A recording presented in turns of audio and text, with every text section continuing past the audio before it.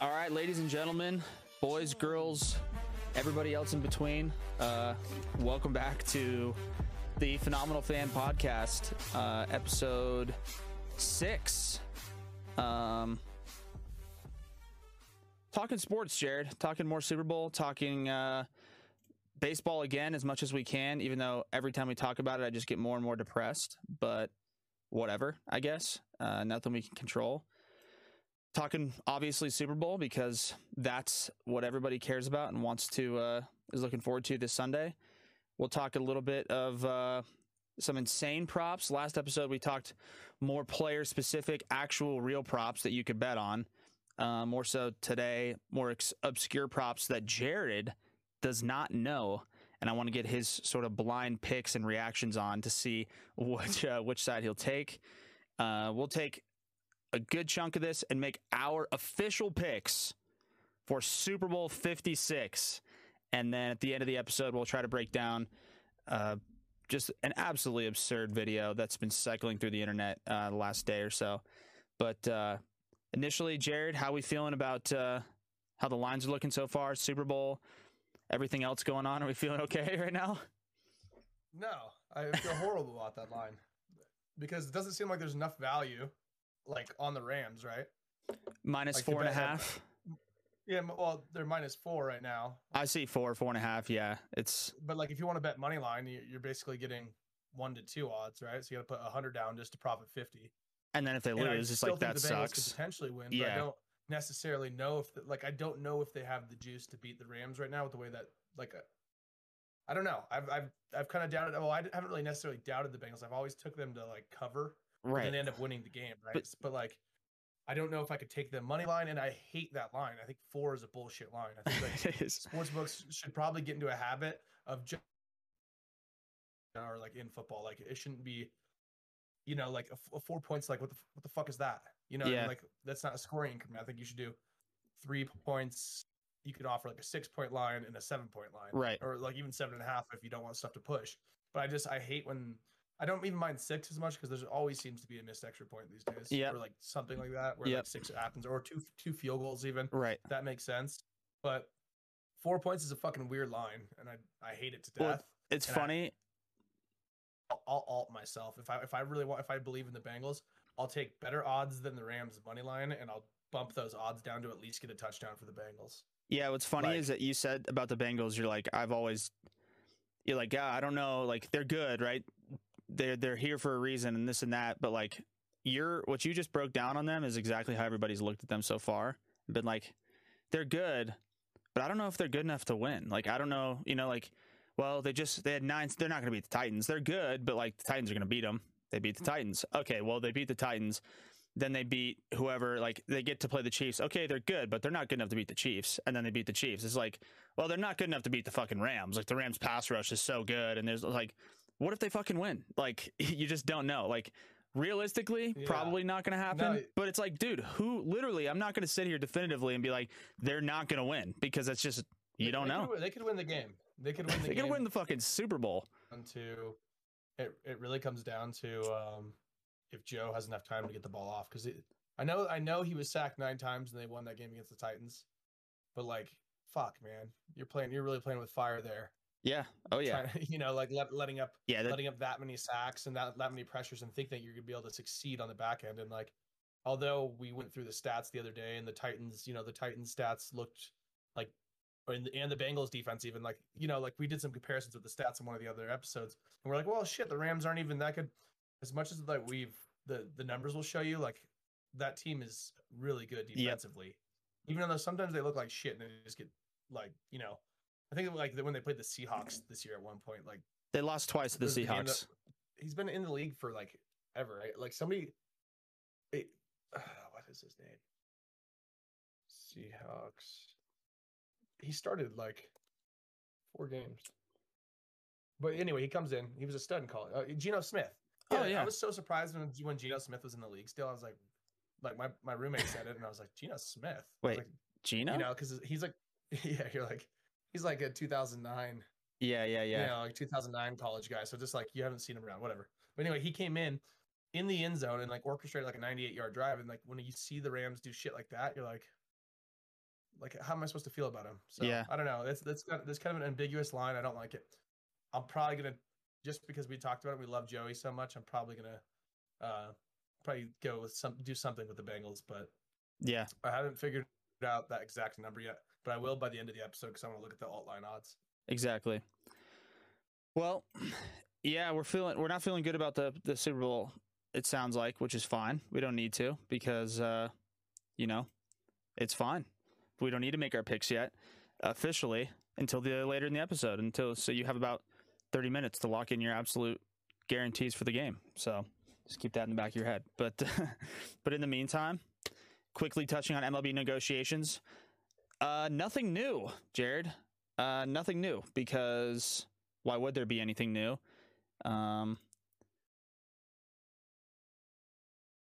The players and the owners continue to not be able to get on even close to the same page, which is obviously very frustrating for fans. Major League Baseball came out and said that they request an official mediator, federal mediator. Requested it, I guess. I thought when they requested it or they mentioned it that was like what was going to happen. And then the players were like, yeah, we just reject that. So that's not going to happen. And it's just like, dude, fucking, it's not even with them. Like they say like, oh, they're meeting like 1 step forward, 2 steps back. It's like a half step forward and then 10 steps back. Like it seems like they're getting further apart and there's more. I don't know, man. We're not going to spend too much time on it, but the update with Major League Baseball is that they are just in shambles right now, and they're just, man, they're in a bad spot. They're in a really, really bad spot. Definitely going to miss some spring training games. Probably going to have the season delayed, which only really makes sense because, that's what baseball does. That's what Rob Manfred does, is he just fucks the game over consistently, and he has no clue about the actual game, and he wants to speed up the pace of play and do all these things and address issues that aren't actual issues. But then when it comes down to crunch time, guy's got no fucking clue. So we'll see. We'll see what happens with the Major League Baseball. But moving on, we already touched on the Super Bowl, obviously. We've had some talks, like we mentioned, about some actual props that are real. Player props, combined player props.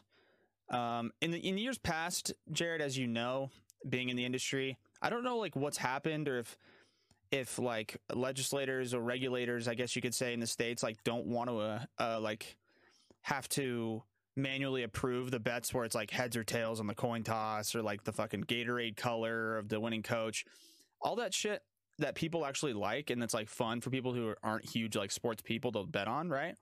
Time of the anthem, like all this stuff. Length of the anthem in seconds versus Matthew Stafford passing yards. Like, that's fun to bet on. Like, that's cool. That's funny. But they're, like, not regulating that anymore, which is disappointing. But that doesn't mean that offshore books aren't regulating or aren't offering these things. They don't have any regulations, so they can offer whatever the hell they want. And I came across a handful of props that were offered on Bovada, who we are not endorsing or recommending you use them, but it's fun to talk about this type of stuff because these are the props that we talk about that are more entertaining.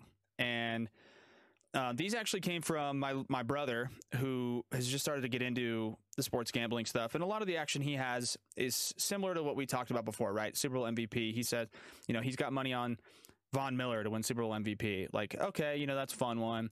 Another one he had was Eric Weddle to win Super Bowl MVP. Like, that's, plus 30,000. It's not going to happen, but hey, I mean, you never know.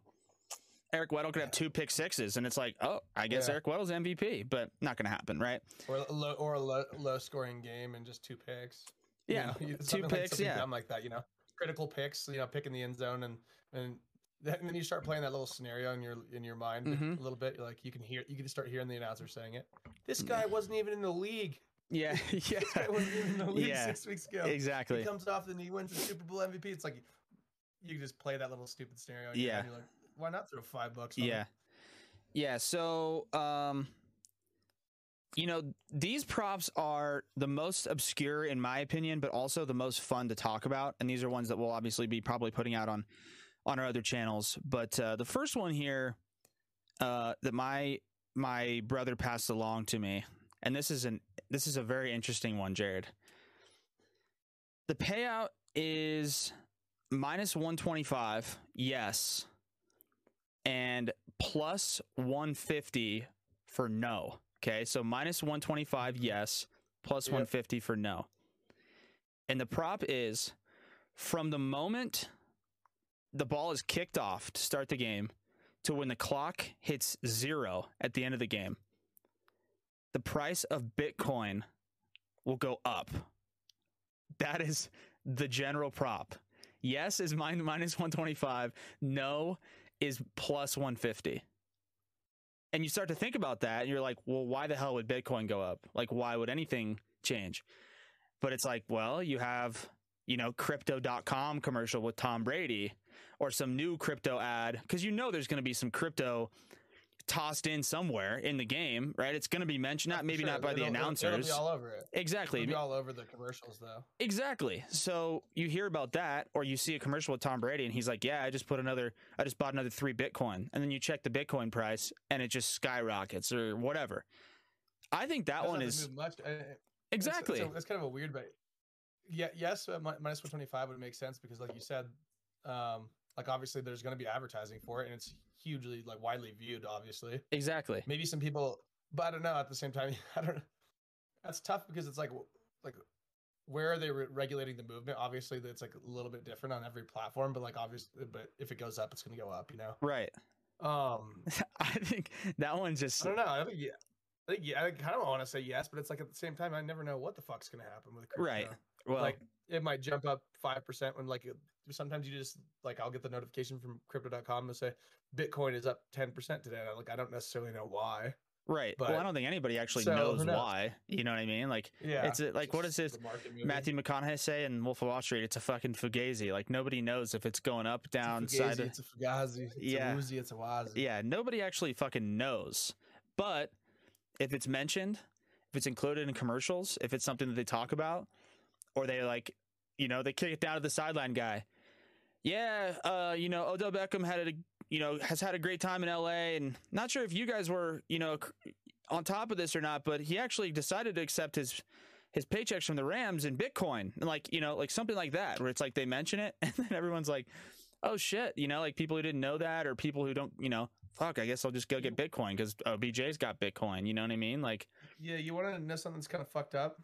Is last year I kind of had a similar thing. I wasn't an offshore book, but I actually I traded out of something I had, and I bought $2,500 worth of I already had a bunch of Dogecoin, but I bought $2,500 extra worth of Dogecoin because I heard there was going to be a Dogecoin Super Bowl commercial, and it didn't. It dropped like a motherfucker because nobody saw the commercial and everyone panicked because they bought it. I think a bunch of people heard about that same rumor, panicked because they bought it, and it actually dropped. So it's kind of funny that we're talking about a crypto one now, and get this, I sell it, and then 3 months later it should shoot 75 cents. Of course, obviously you weren't going to hold it if that's the reason. Right. Day, but it's just kind of funny. This is year 2 of crypto being tied into the Super Bowl just on the actual book. Exactly. But on that same premise, the fact that it didn't go up last year gives me some weird sneaking hunch that's going to drop 4%.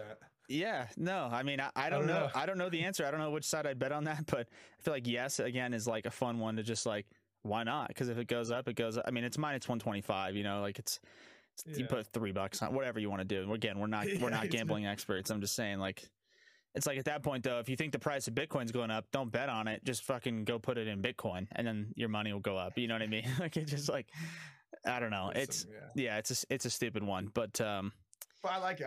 It's fun that it's offered. Yeah, that one's super fun. Another one that he put out, and I guess we'll touch on that one afterwards because it's not necessarily Super Bowl related, but another one that he put out that I thought was super interesting. Well, there's 2. The first one is the one that I think it may be offered in some places, but I don't know, again, because of how it's regulated or how they do the official scoring and shit like that. But the one that you hear about, or you'll end up hearing about at some point, with the number of passers in the game. So the number's always set at, are you going to take over or under 2.5 players to complete a pass in the game? And obviously you start to think about it. Of course, Burrow, of course, Stafford. You've seen OBJ take an end around and throw it downfield. Will they have to complete it? No, just attempt. Attempt. So they just have to have an attempt. I'm sure there's probably both. If they had to complete it, I'm sure there's probably both. There's probably over 2.5 to complete a pass and over 2.5 to attempt a pass. And complete's obviously going to be higher odds, like because they can do the end around and they play could get just fucking busted, you know. Exactly. So and you could throw it out of bounds, but to complete a pass, like dude, every Super Bowl, I feel like there's a completed pass. That's what I'm saying. There's always Tom Brady has a fucking like a target in a Super Bowl. Not that Super Bowl that he had the target and he dropped it. That was the same one that Nick Foles caught a pass in the end zone, but that was also a 2-point conversion. So I don't know if that counts on the official scoring. Like there's all kinds, or maybe it was 4th and goal. Maybe I'm wrong on that. I think it was 4th and goal actually, but it's like, that's, you know, is it going to even get to a point where teams are going to feel like they need to do that? Because Stafford's obviously so good. Burrow's so good. Like if it's 4th and goal or short yardage situation, why wouldn't you just put your best odds in Joe Burrow to throw a jump ball to Jamar Chase? Why would you have to run some tricky bullshit to try to get that 1 yard, or just run like, so there's defenses, there's perspectives on both sides. If I'm the betting man in this specific Super Bowl, I would take the under on that, because I don't think there's ever going to be a point. And then I'm sure as I fucking say that, the first play is going to be a double end around and OBJ is going to lob a ball to Cooper Kupp for 40 yards. Like it's going to be some bullshit. I'm taking the opposite. I'm taking a yes. I think they hand the ball to, like, the Bengals hand the ball to Jamar Chase on those end arounds all the time now. He could toss one. You know, I feel like I've seen Van Jefferson throw a fucking pass at some point. You know, I feel like I've seen Cooper Kupp throw a pass. Like, I don't know if I actually have, but in my brain, I just keep on picturing this stupid like end around. You know, I know we saw that one of OBJ not that long ago. Exactly, it was like it was either last game or 2 games ago. Through him. Yeah, but like underthrew him, but he still caught it. Yeah, I don't know. I think that one's. I'm taking over. It's a Super Bowl. It's a Super Bowl. There's going to be some bullshit. Yeah. And it's going to be early in the game. Yeah, I mean, and I think there's value on both sides. Yeah, but I'm taking yes on it. Okay. All right. We're getting an end around toss. Okay. There's your pick for that one. And then the last prop that's like not offered, not regulated, but the number is set at over under 1.5. And it's over under 1.5 times the chains are brought out for a measurement in the game. Over under 1.5 times the chains are brought out. I feel like once has to happen. Like at least once. There's going to be a close 3rd and fucking 1 QB sneak, you know, and it's going to be like this close spot. They bring it out because Burrow's done some sneaks. Stafford's done some sneaks. Could be the goal line. Well, I guess it wouldn't be the goal line, but it'd be for a first down. That one's also tough because it's like you actually start to think about it. I mean, how many times have the chains been? I've watched every playoff game. How many times have the chains been brought out in the playoffs? Probably twice total, right? Once or twice. But it's the Super Bowl, so like anything could fucking happen. I don't know. Sean McVay is gonna have some people that he knows that he's gonna be calling for measurements from 2 yards out. I want to remeasure on that. Yeah. He's gonna tip them off. I don't know, man. I actually don't really pay too much attention. Every time it comes out, I'm always like, this is kind of like an archaic way to do this, right? Like, dude, well, that's a whole other. We could spend 30 minutes talking about the fact that they spot the ball with their eyes, and they're like, "I think he got here." It's like, yeah, what the fuck? It's a total showsmanship type of thing to bring the chains out, right? And they fucking always have them, and they're always scrunched up, so like you can't see how far they're gonna extend. And then they extend them, and it's and they come up and they're like, it's 3 inches, and you're like, how? Did that guy take a note card that one time? Yeah, one time he take a note card and he slid it through, and it like didn't. Dude, and that's an official score. That's fucking ridiculous. And it's also ridiculous too because I always see them bring the chains out, and when they come out and they pull the chain tight, right? Like you said, they pull it. My question every time I see it is like, how do they know where to start it? Like, I know that they gained on first down, they got to the 40-yard line, but it's not the 40-yard line. Like, the difference between the front edge of the white line on a 40-yard line and the back edge of the white line could be the difference between a first down. So, like, if they say they got to the 40, do they just automatically put the chain in the middle of the white line, or do they start at the back of the white line or the front of the white line, or is it just where the ball was? And then the referee's like, yeah, make sure you put the front chain down right here. Like, I feel like it's, like you said, it's just so archaic and like not regulated, or as it, it's different with like the goal line, right? Where you can see the nose of the ball break the plane, but with like, dude, it would have to start from like where the nose of the football was. So here's the only way I could see it working is like if there was somebody upstairs that rewound the play, like right before it started. Saw where the nose of the football was sitting before it got snapped, and then relayed that message down to the chain crew or the head official. But even then, they relay it down. They're like, yeah, it looks like it's like 3 inches short of the 40-yard line. So like probably start it like right there. It's a little bit arbitrary, and I don't love it. God, man, I don't love the inconsistent, and it's always this much too. Exactly. That's what I'm saying. It's less than a foot every time. It's always less than a foot, of course, right? I mean, can we get a chip in the ball right now? Dude, that's what I'm saying. And we could spend 40 minutes talking about this. It's 2022. Like, there's no fucking point. And also, how many times do you see in a game on a close play or a first down, like, or when the guy, like, I always wonder, like, the guy runs out of bounds, like the quarterback scrambles, right? Runs and then like extends the ball. And they say, oh, well, it's where the ball crossed the out of bound, like the boundary. But like, how do you, it's the same thing when like a guy punts a ball and it goes out of bounds and the referee. The punting's the worst because the punt's fucking 40 yards in the air. And the ref's like at the goal line, and then he just starts running up the sideline and then just stops at the 23. And I'm like, what? Just robs the guy of. And I'm like, are you sure? Out of the stadium. Yeah, like, where did you regulate? Like, how did you see that? You know what I mean? Like, your depth perception, there's just no way you can be looking at the ball, watching it in the air, and then go, yeah, right at the 23 is where it went out of bounds. They can tell fucking spin rate of a Major League Baseball and the exact miles per hour that it comes off and its launch angle and everything by triangulating it. Yep. Yet we have none of that technology in the fucking NFL for when a ball goes outside. Exactly. When a spot happens here, even if there's a pile, if you could have some sort of sensors in the field that show like where that ball is when that fucking whistle is blown, well, that would cause a lot of 100%. You know what I mean? But it's hard to regulate because you'd have to put sensors in pretty much every player's, all over their body, knee pads, elbows, shoulders, because as soon as it makes contact with the ground, that's when the ball would like send a signal to wherever and be like, this is where it was. But it's just so hard to regulate. So I understand why like the system they have, but it just seems, like you said, so archaic to like, that's what they rely on. Like, that can decide a fucking game on a 4th and 1 with 2 minutes left. Human element, which is nice though, you know. For like, sure, I appreciate that. When the human element is like clearly fucking another team, that's like when you're like, okay, like, right? Because then this can't work. I've seen it so many times. Like, the example that just pops into my head randomly, it was like 6 or 7 years ago. It was like Michigan and Ohio State football, and it was like game went to overtime.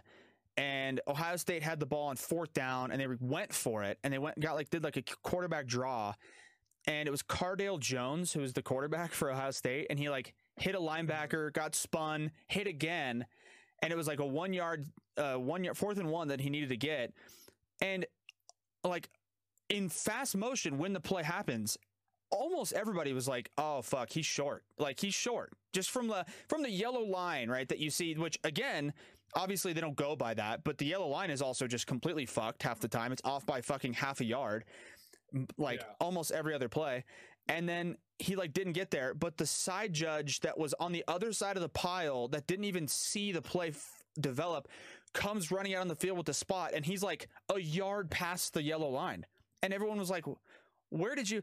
And then they get that spot, and everyone's like, no way, like no chance. And Harbaugh in Michigan was like, take a look at it.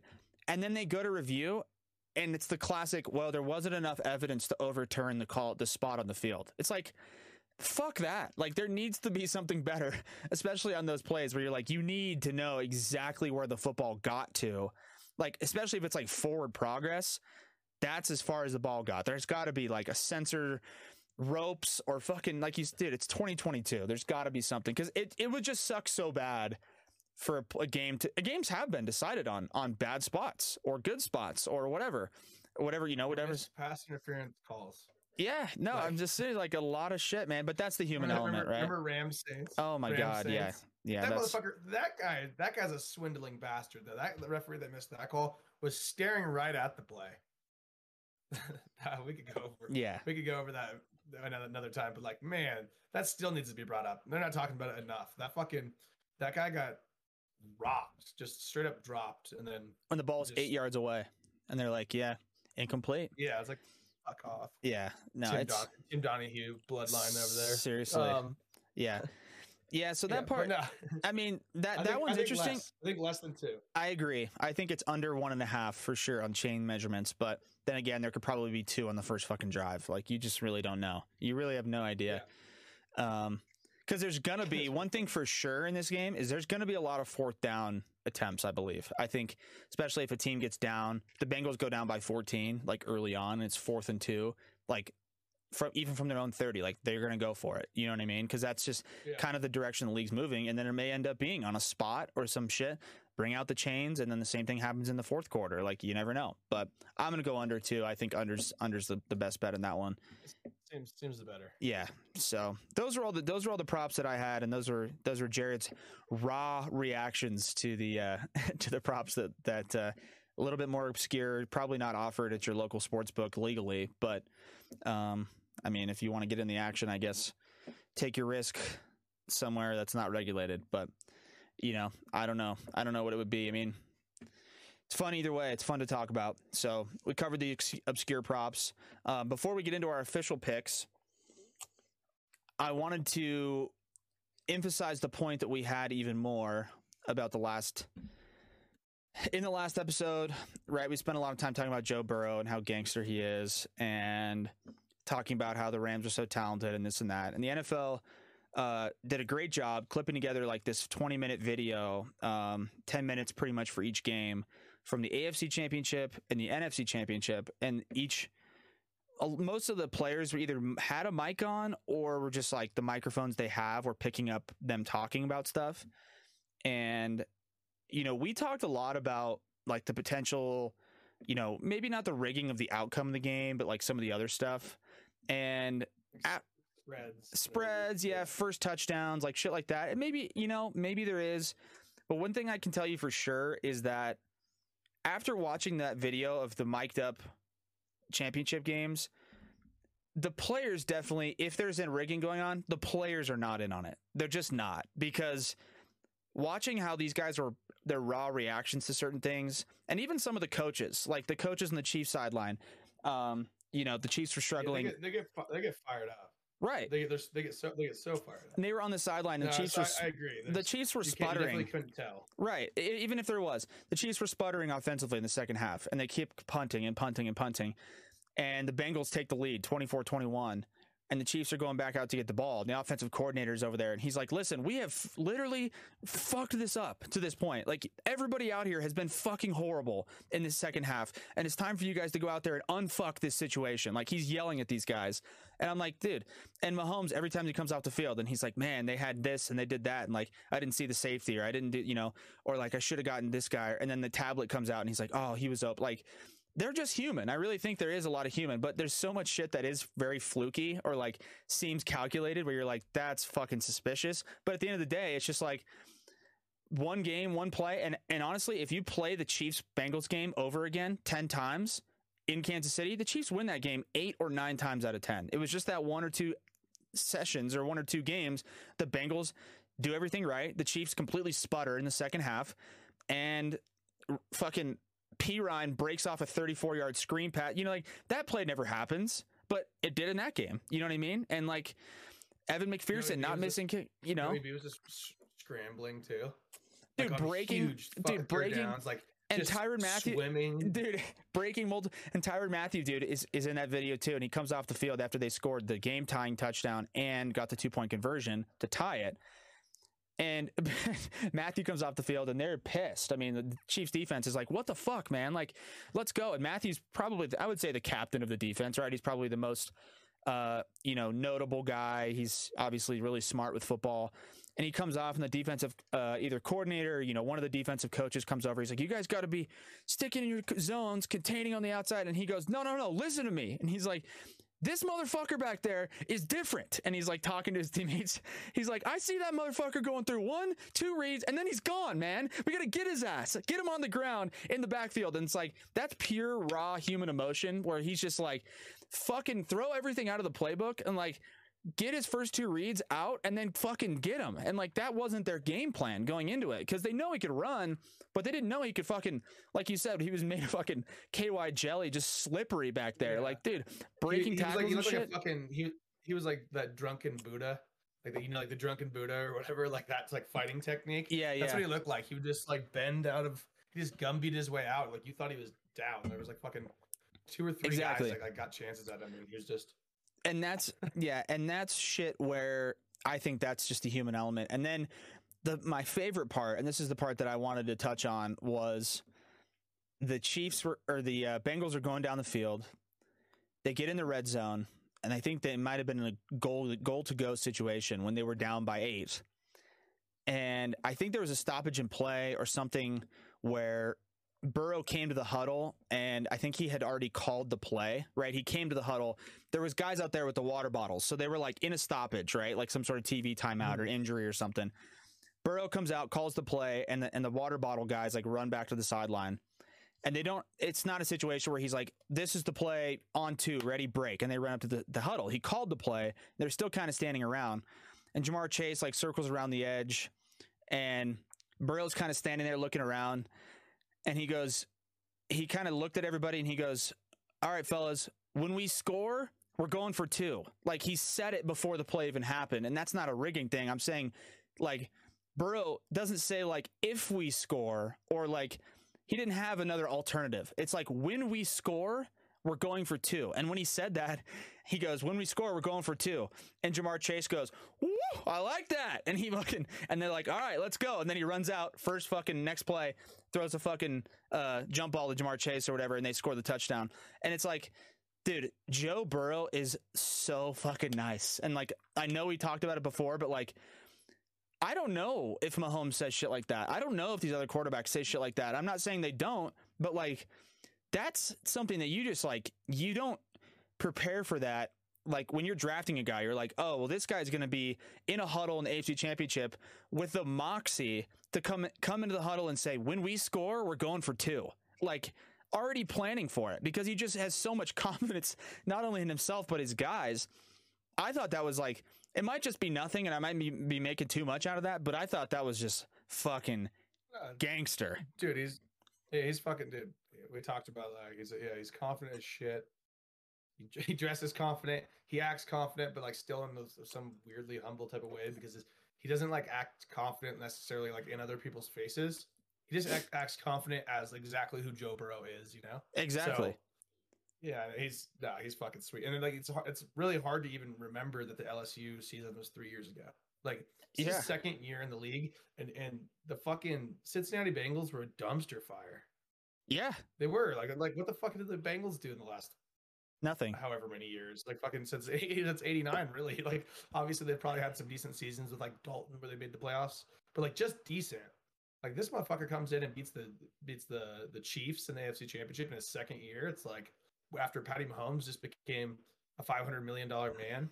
It's like nobody saw that one fucking coming. Yeah. So yeah. But then again, it's like he's a beast, man. Dude, he really is. He saw it coming though. That's what I'm trying to say. It's like he's planned for this. It doesn't seem like a lot of guys like have a lot of early success and then the moment ends up being too big for them, or they just get outsmarted, right? AFC Championship a few years ago, Patriots and Chiefs in Kansas City. Like there's so many situations in that game where the Chiefs could have probably put it away and won, but they get out-disciplined, outsmarted.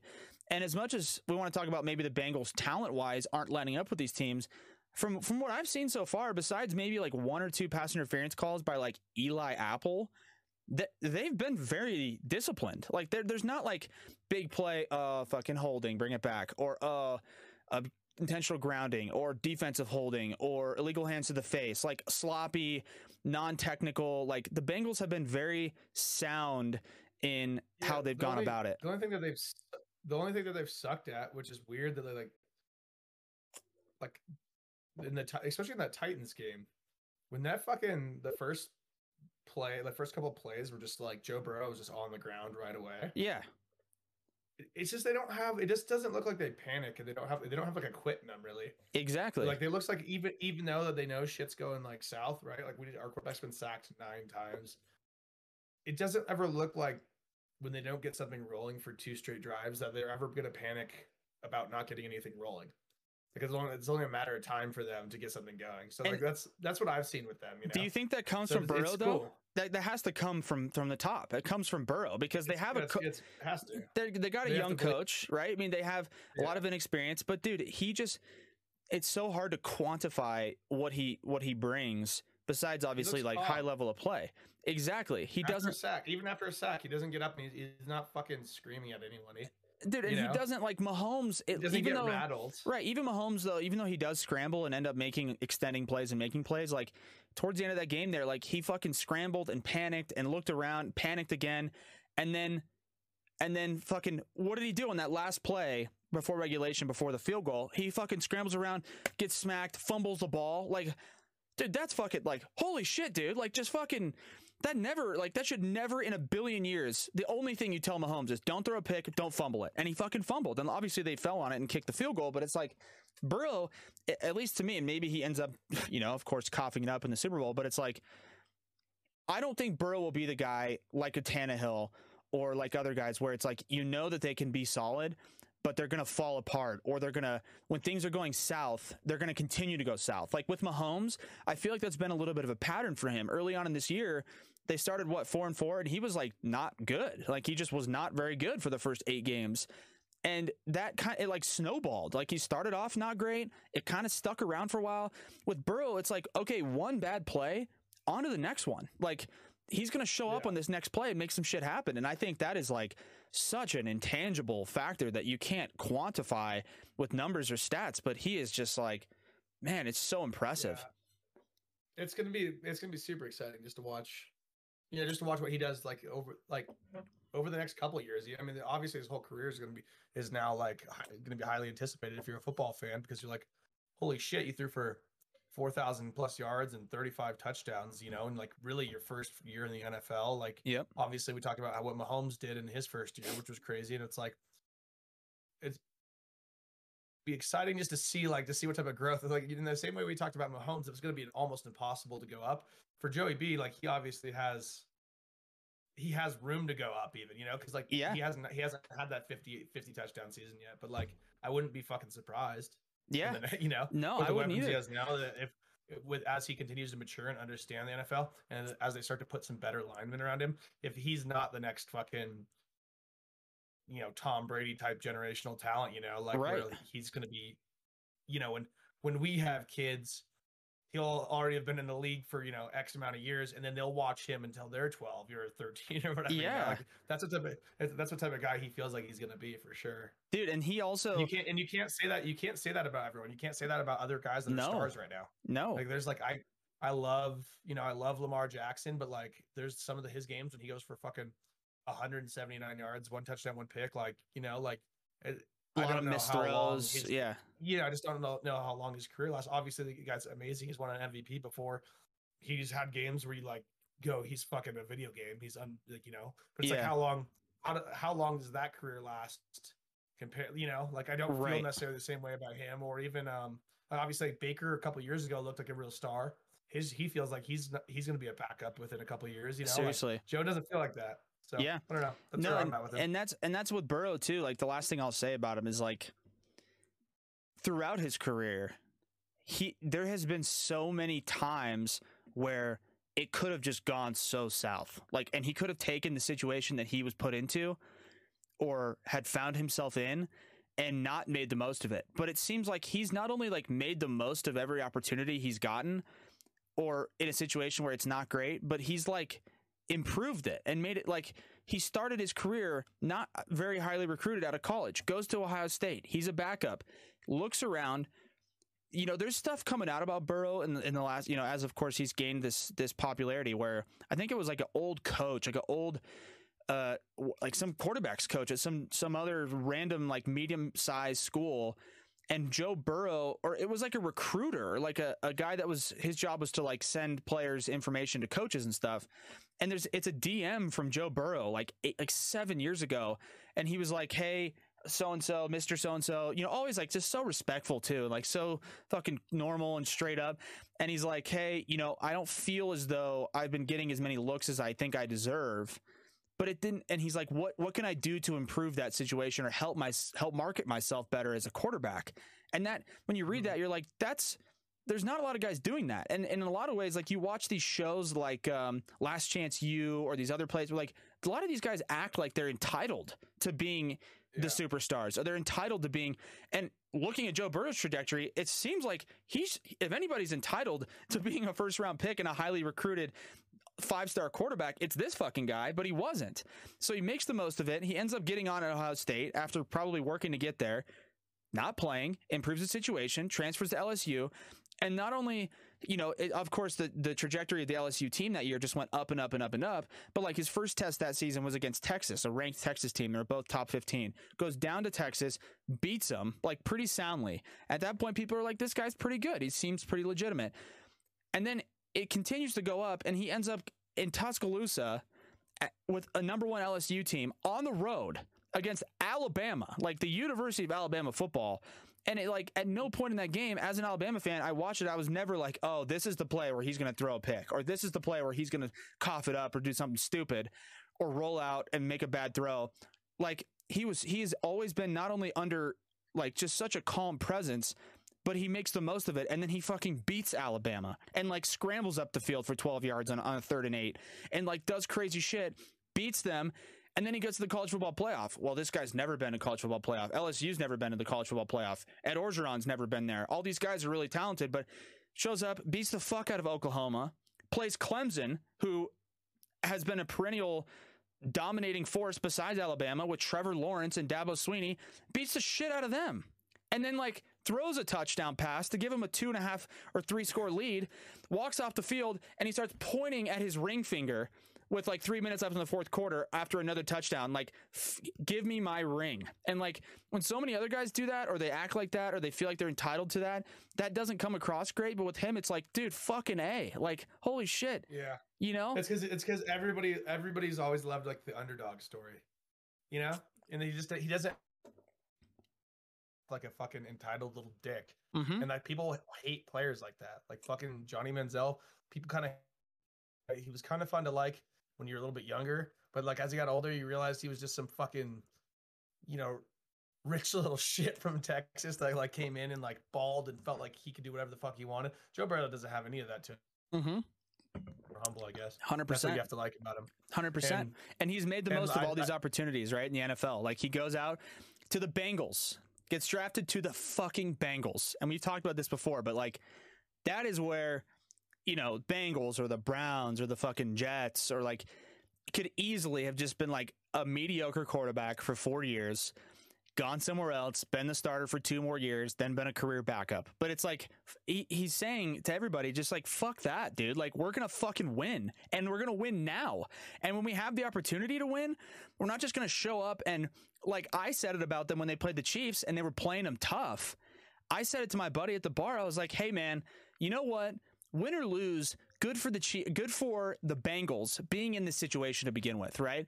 That's how I looked at it. Good for them. Like, either way, man, what a huge step in the career of the franchise. And he's like, fuck you, Ryan, and fuck everybody else. We're not here to fucking show up and get a fucking participation trophy.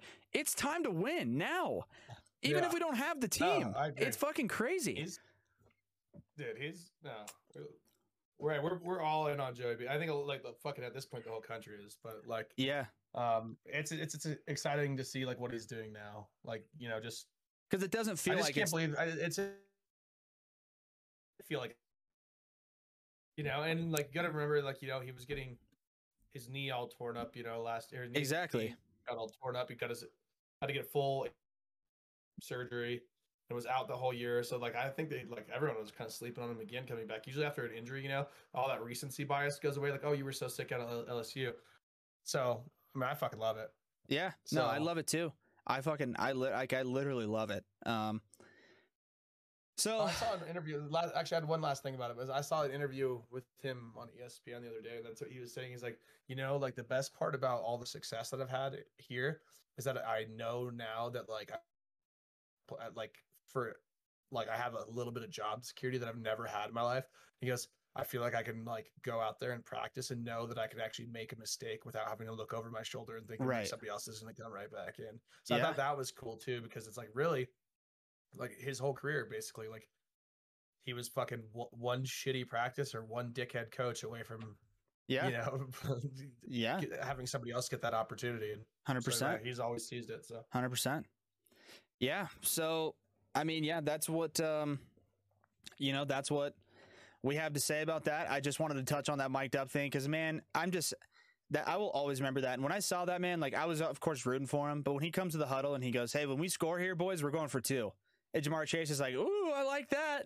And then guess what? Now Jamar Chase is fired up and he wants to go out and make a play for the guy, or the rest of the guys want to make a play. And the Joe Mixon the whole time too, the whole game, Joe Mixon was either on the sideline or in the huddle. They came in the huddle in overtime after they got the turnover. It was right when the play happened. Joe Mixon the whole game, high five him before the game and whatever. He goes, I gotta just stay behind my guys and do whatever. And then he's like, we gotta believe. Throughout the game, we gotta believe. And then the Chiefs get the ball back. They go down the field. They get in the red zone. He's like, I gotta believe, boys, gotta believe. They hold him to the field goal. He's like, gotta believe. And then it's kind of quiet on the sideline because the Chiefs win the coin toss. And then he throws the pick, and Joe Mixon throws a helmet on, and as he's running down the field, he goes, gotta believe, boys. You gotta believe. That's it. And that's where it's this shit's not rigged, man. These guys are just playing fucking football, and they're playing hard. But I think you looked at the officials. You looked at the officials if you want to rig a game. Yeah, 100%. So we'll keep going here. We'll talk about a lot of different other things. I mean, it's easy to break down a guy like Burrow. It's easy to break down a team that's likable. It's obviously also easy to look past a team like the Rams. I don't think anybody's looking past them. But what I will say is the Rams are expected to win this game. I think everybody knows that. And I think with a team like the Rams, when you're loaded up, you go all in for a Super Bowl, you have a guy like Stafford, it's hard to root against those guys too. And I think it's really important that this Super Bowl be, more than anything, just appreciated by everybody watching, everybody taking it in, because it's important to understand that, and I said this before, and it was a TikTok that a lot of people saw, this is definitely the most likable Super Bowl matchup. And so when we go into this next segment about our official picks, it's not that we're rooting one side or the other, right? I mean, it's important to note, we take the Bengals. It's we want the Bengals to win, but it's if the Rams win, man, it's okay. It's not like Burrow's going to be fine. Everyone will be fine. It's just and that's what probably is going to happen, right? The Rams will probably find a way. It's at LA, in their home stadium. Who knows what's going to happen, but yeah, it's exciting. All right, so now's the time, Jared, to dive into our official picks for the game, for the Super Bowl, for the granddaddy of them all, for the whole enchilada, right? Whatever you want to call it, the big game. We're going to make our official picks with the lines that they have out now. Now, keep in mind, we're recording this on February 7th, Monday, so these could change very easily, very quickly. Within hours of the game, the Rams could just get hammered on the spread, and this 4 could go up to fucking 6 or 6.5 or 7. But right now, well, what I see, and I'm sure Jared's seeing the same thing for the game lines, is the Rams are favored by 4. So Rams are listed at -4, which would mean the Bengals are listed at +4, 4-point underdogs. The total for the game is at 48.5. And as far as money line, I'm saying the Rams listed at -200 and the Bengals at +170. So with that being said, Jared, your official picks for the game on February 7th are what? Do you want to know my official picks on those specific lines or how I'm going to bet it? Both. Okay. I'm taking Rams money line. I told you I fucking hate that spread. I think we're going over 48.5. Okay. Even though we said the Rams defense is good, I think that they're going to score, and I think the Bengals are going to find a way to score. So I'm going to take Rams money line over 48.5. But that's just off of what you're saying right now. The way I'm playing this Super Bowl is because I believe the Bengals can keep this game close, but I don't know if it's going to be a touchdown or fucking 10 points or what it is, but they're not going to get blown out because they don't have any quitting them. But I do think the Rams are going to win the game. I think it's you got to remember, Stafford hasn't won a Super Bowl before either. He's going to be fired up. As much as we have all this hype about Joe, Stafford's a fucking pretty good quarterback too. He can be somewhat careless with the ball, but he's going to be good. So the way I'm playing this for plus 681 odds, I'm middling an over under. I'm taking this is a same game parlay. You can bet this right now on FanDuel or whatever the fuck you're on. Yeah. I'm getting at plus 681 because I don't want to just put like $100 on a spread and lose. I don't have to risk that much if I fucking really believe in. If I really believe in it, I'm just going to risk 25 on what I think the same payout specifically going to happen, right? So I can put $25 on this and win 160, 170 bucks, and it's in-game parlay over 45.5 points. So I saw alt lined. So you bought 3 points. You bought 3 points. I bought 3 points. Also took an under of 57.5. So I think it's going to be somewhere in there, right? Okay. I took a Rams money line and Cincinnati Bengals plus 10.5, and that comes out to plus 681 odds. So basically, all I'm saying is I want this game to be fucking 23 to 24. So say it again. So with the Rams to winning. So do the whole parlay. So you have. Okay, so the whole thing. So we'll start with the lines. Yep. So I got money line for the Rams. Yep. Right. Minus 200. So I think they win the game. Yeah. Minus 198 or whatever the fuck it was. Yeah. And then I got Cincinnati Bengals plus 10.5, so that they can lose by a touchdown and a field goal. So Rams are going to win, but by less than 10. 10 by 10 or less. By 10 or less, exactly. And then I'm going over. I bought 3 points on the over, so 45.5, and then I have the under of 57.5. So the points are going to land somewhere over 45.5, but they're not going to go over 57.5. So that means that this game can't. It could be fucking 30 to 27 with the Rams winner, and I win. Yep. And that very well could happen. Sounds like. I don't think this game is going to get into the 30s because it's just Super Bowl is just like I remember last year it was a really high one, and I'm taking basically a number off of what happened last year and saying, okay, it's not going to go above that. So. So that comes out at plus 681. So like, that's how I like to play shit, because I would rather risk a little bit less because I'm uncertain about the outcome anyway. This is what I think is going to happen. I'm going to take like what my gut feeling is like, oh, this game's going to be in here somewhere, and I'm going to make more money off of less risk rather than just hammering $100 on the fucking Rams and the Bengals come out and win. Yep. And that's $100 that you put on the Rams to win fucking $50 on money line. Yep. So I don't want to bet that way. Or you put 100 on the Rams spread, like you said, of -4, and it's 30 to 27, like you just said, and then they don't cover, but they won the game. So it's like it's hard to make a pick. It's really hard to make a pick. Yeah, or Bengals fucking keep the game real close, and the Rams and you believe in their spread, they kick a field goal, and I guess they would still cover 4, right? Yeah, that's basically the only way that 4 points covers. Yeah, I don't know how else. What other scoring scenarios could happen? But what are you thinking, Ryan? So first of all, before I even give my official pick, I would say if you are a sports gambler, you're in an area, whether you mean legal or not, there's a lot of offers everywhere. But try to find the new offers, or if you're not betting, the sign-up offers. A lot of them, most of them actually aren't sign-up offers. They're just like boosters that they want people to take action on. The first one that's like popping out to me, I'm seeing on DraftKings specifically. And I'm sure if DraftKings offers it, it'll be offered either similarly or at the same and in the other books. But this one's Cooper Kupp to score a touchdown. So not first or anything like that. Cooper Kupp to score at anytime touchdown is listed at -190. That's what he's listed at. But this is a boosted Cooper Kupp to score a touchdown anytime at +100.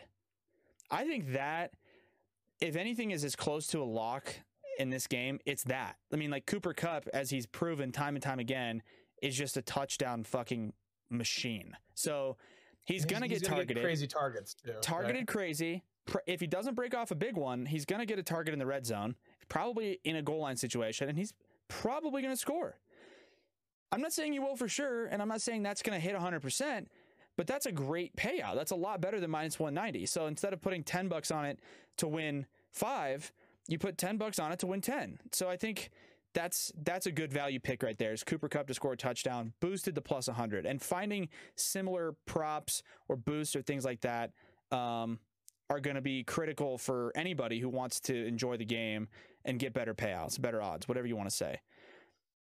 If I'm going as a same game parlay, and I'm going to put in 3 or 4 separate items, I'm going to go Bengals plus 4.5, because when you do the same game parlay, it usually bumps it up a half point or so, because the normal spread is plus 4 for the Bengals, but the same game parlay bumps it up to plus 4.5 when you select that option. I'm taking Bengals plus 4.5, and whether it's bumped up or not, you can take the plus 4.5. And now that I'm starting to think about it, and I'm looking at game lines, I would take Bengals more so, probably 5.5, just to be safe and get the extra point. So you take Bengals in the same game parlay at plus 5.5. I take over 48.5, because I do think there's going to be a ton of points in this game. I do. And then, like you were doing, I do the Rams money line. And those 3 right there, Bengals plus 5.5, over 48.5. Why not bump it? Why not bump it up to 6.5 though? Just thinking about like the increments of scoring. You could, but I'm saying my parlay right now is Bengals plus 5.5, over 48.5, and Rams money line, and that pays out at plus 650. If you dump the Bengals 5.5 and you go to game lines and you did, what'd you say, 6.5? That drops it down from plus 650 to plus 550. It's not like that huge of a drop, but I think a win by 4 is also very, very likely, like a 31-27, right? Something like that. Or 21-17. Yeah. I mean, but like 31-27 would be ideal, because that'd be over 48.5. It just, I think 4 points is a weird number. I think if you're going to go, it's a touchdown and a field goal, like, you know what I mean? Yeah, but I think if you go, there's ways that could happen for sure. But I think if you go up to 7.5, that makes, if you go up to 7.5, so if you do a same game parlay, Rams money line over 48.5, Bengals plus 7.5, it's down to plus 450. That's probably like your safest bet, maybe, because it's Bengals 7.5. Like losing by 7 is just like a very common outcome. But I just would get personally a little more risky and do Bengals plus 5.5, Rams money line over 48.5. And that means the Bengals lose by 3, but it's like we said, it's 31-28 or 31-27, 31-26. That would be a plus 650 payout. And I think that's where I would go. But if I'm going straight bets, one pick, per section, whether it's the total or the spread, if I had to take a spread, if I absolutely had to, like life on the line, gun to my head, I'm probably taking the Rams -4. That's if I had to pick one spread. You don't have to do it.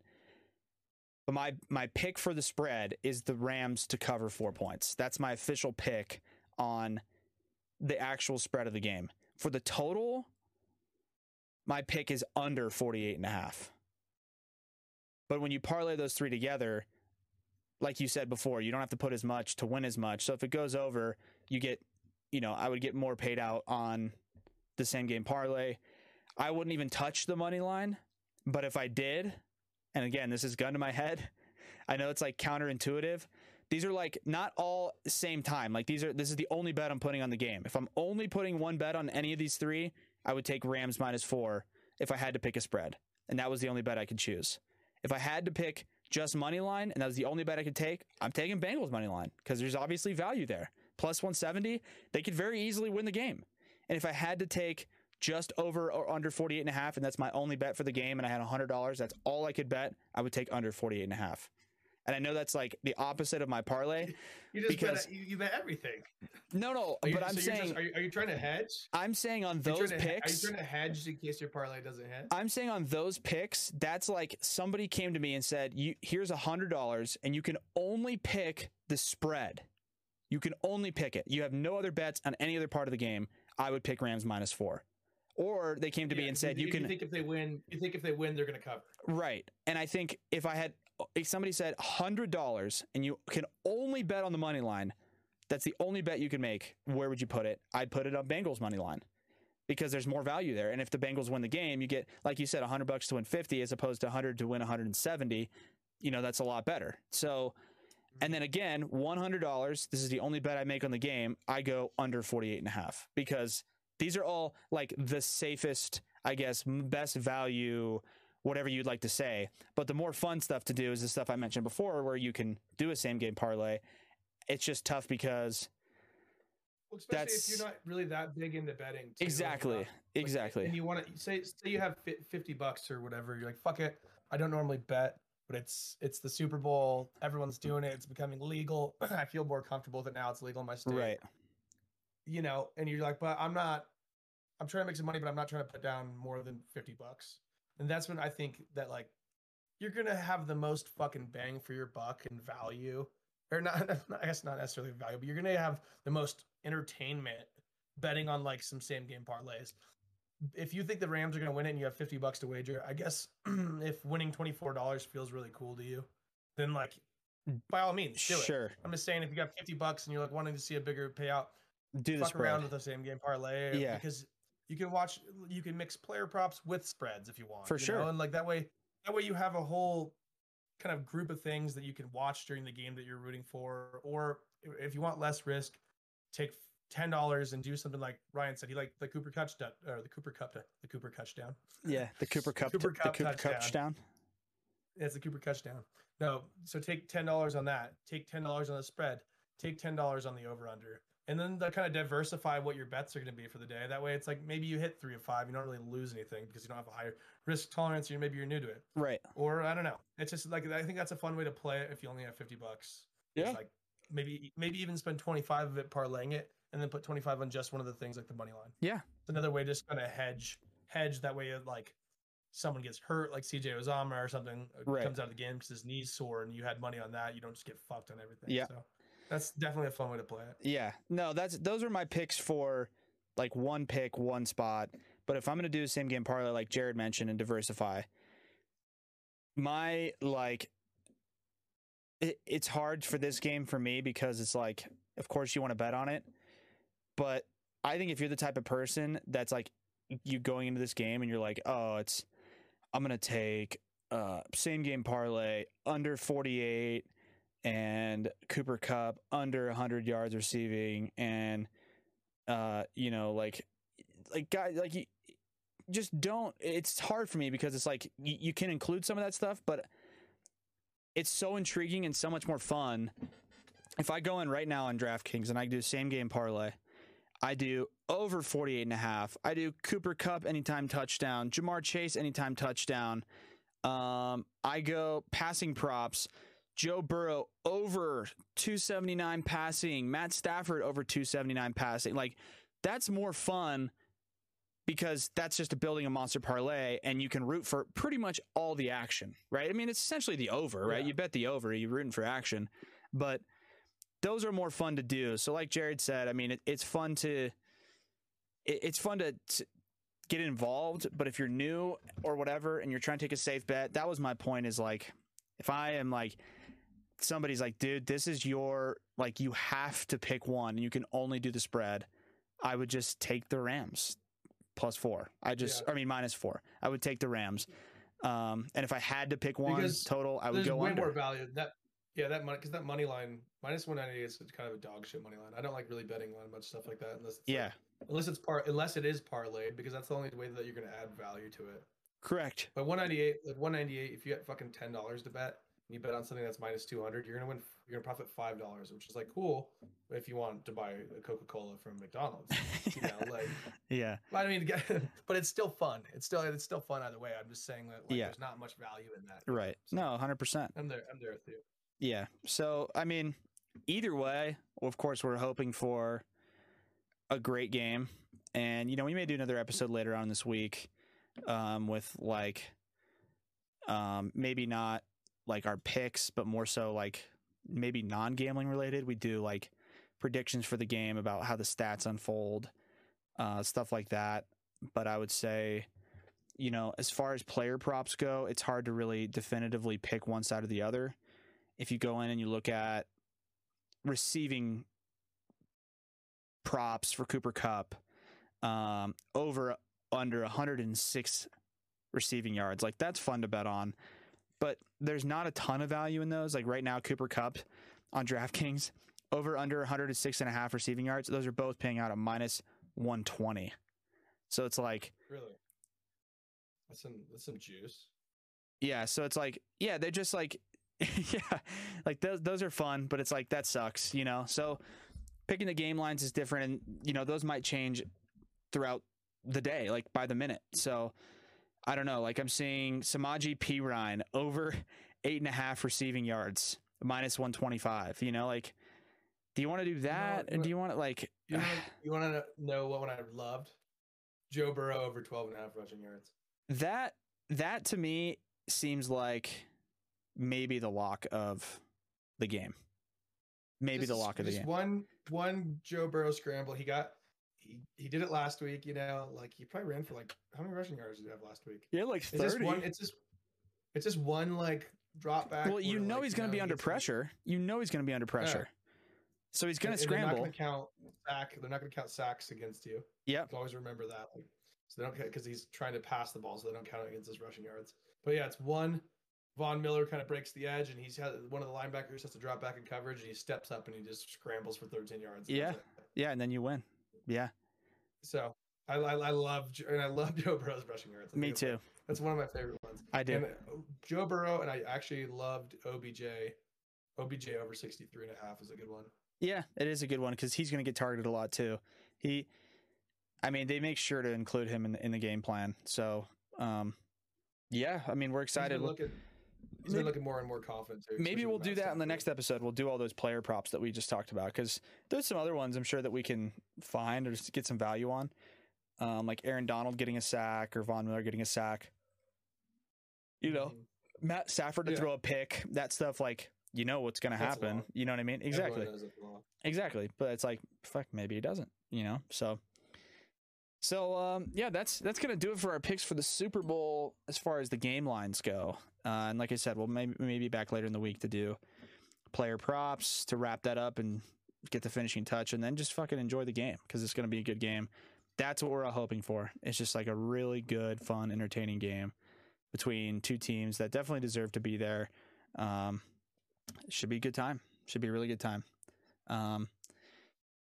So the last subject we wanted to touch on here, and again, this is more tailored towards those of you who have seen it, but there's a video going around. I guess it initially gained popularity from a TikTok account.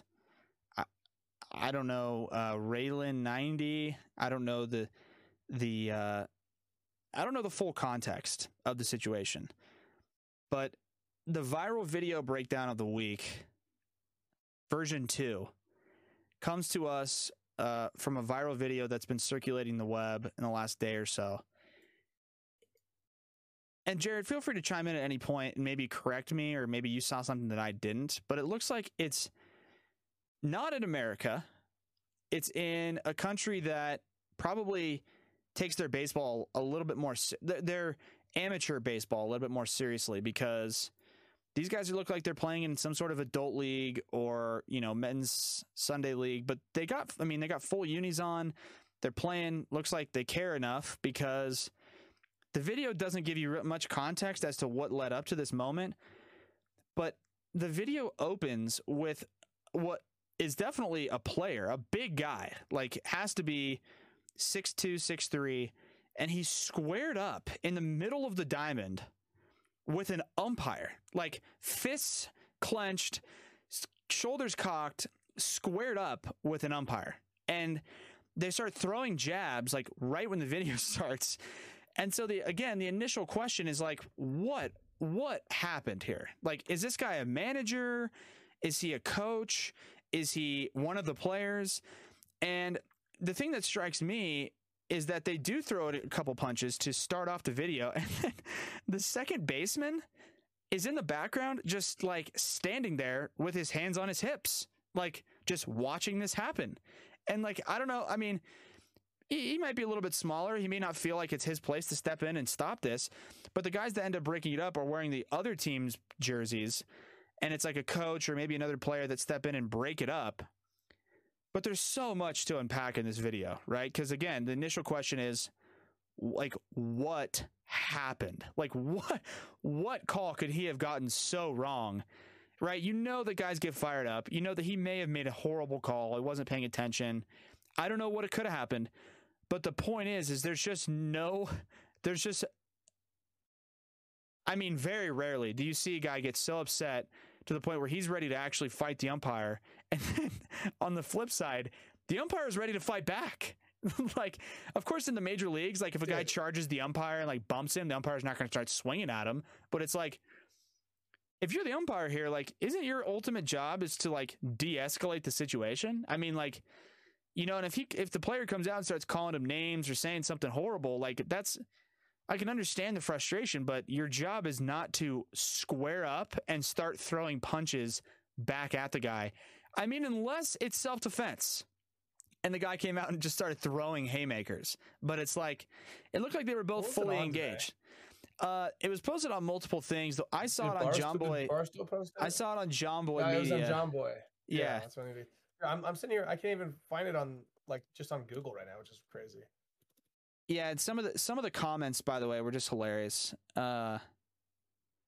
This guy, you know, the umpire and the guy fighting, this comment says, live look at the negotiations between Major League Baseball and the Players Association. Like, that's funny. This other guy says, I love comments. This guy goes, this is actual footage of Angel Hernandez in the minor leagues before he got called up. Like, that's fucking funny, dude. That is so funny.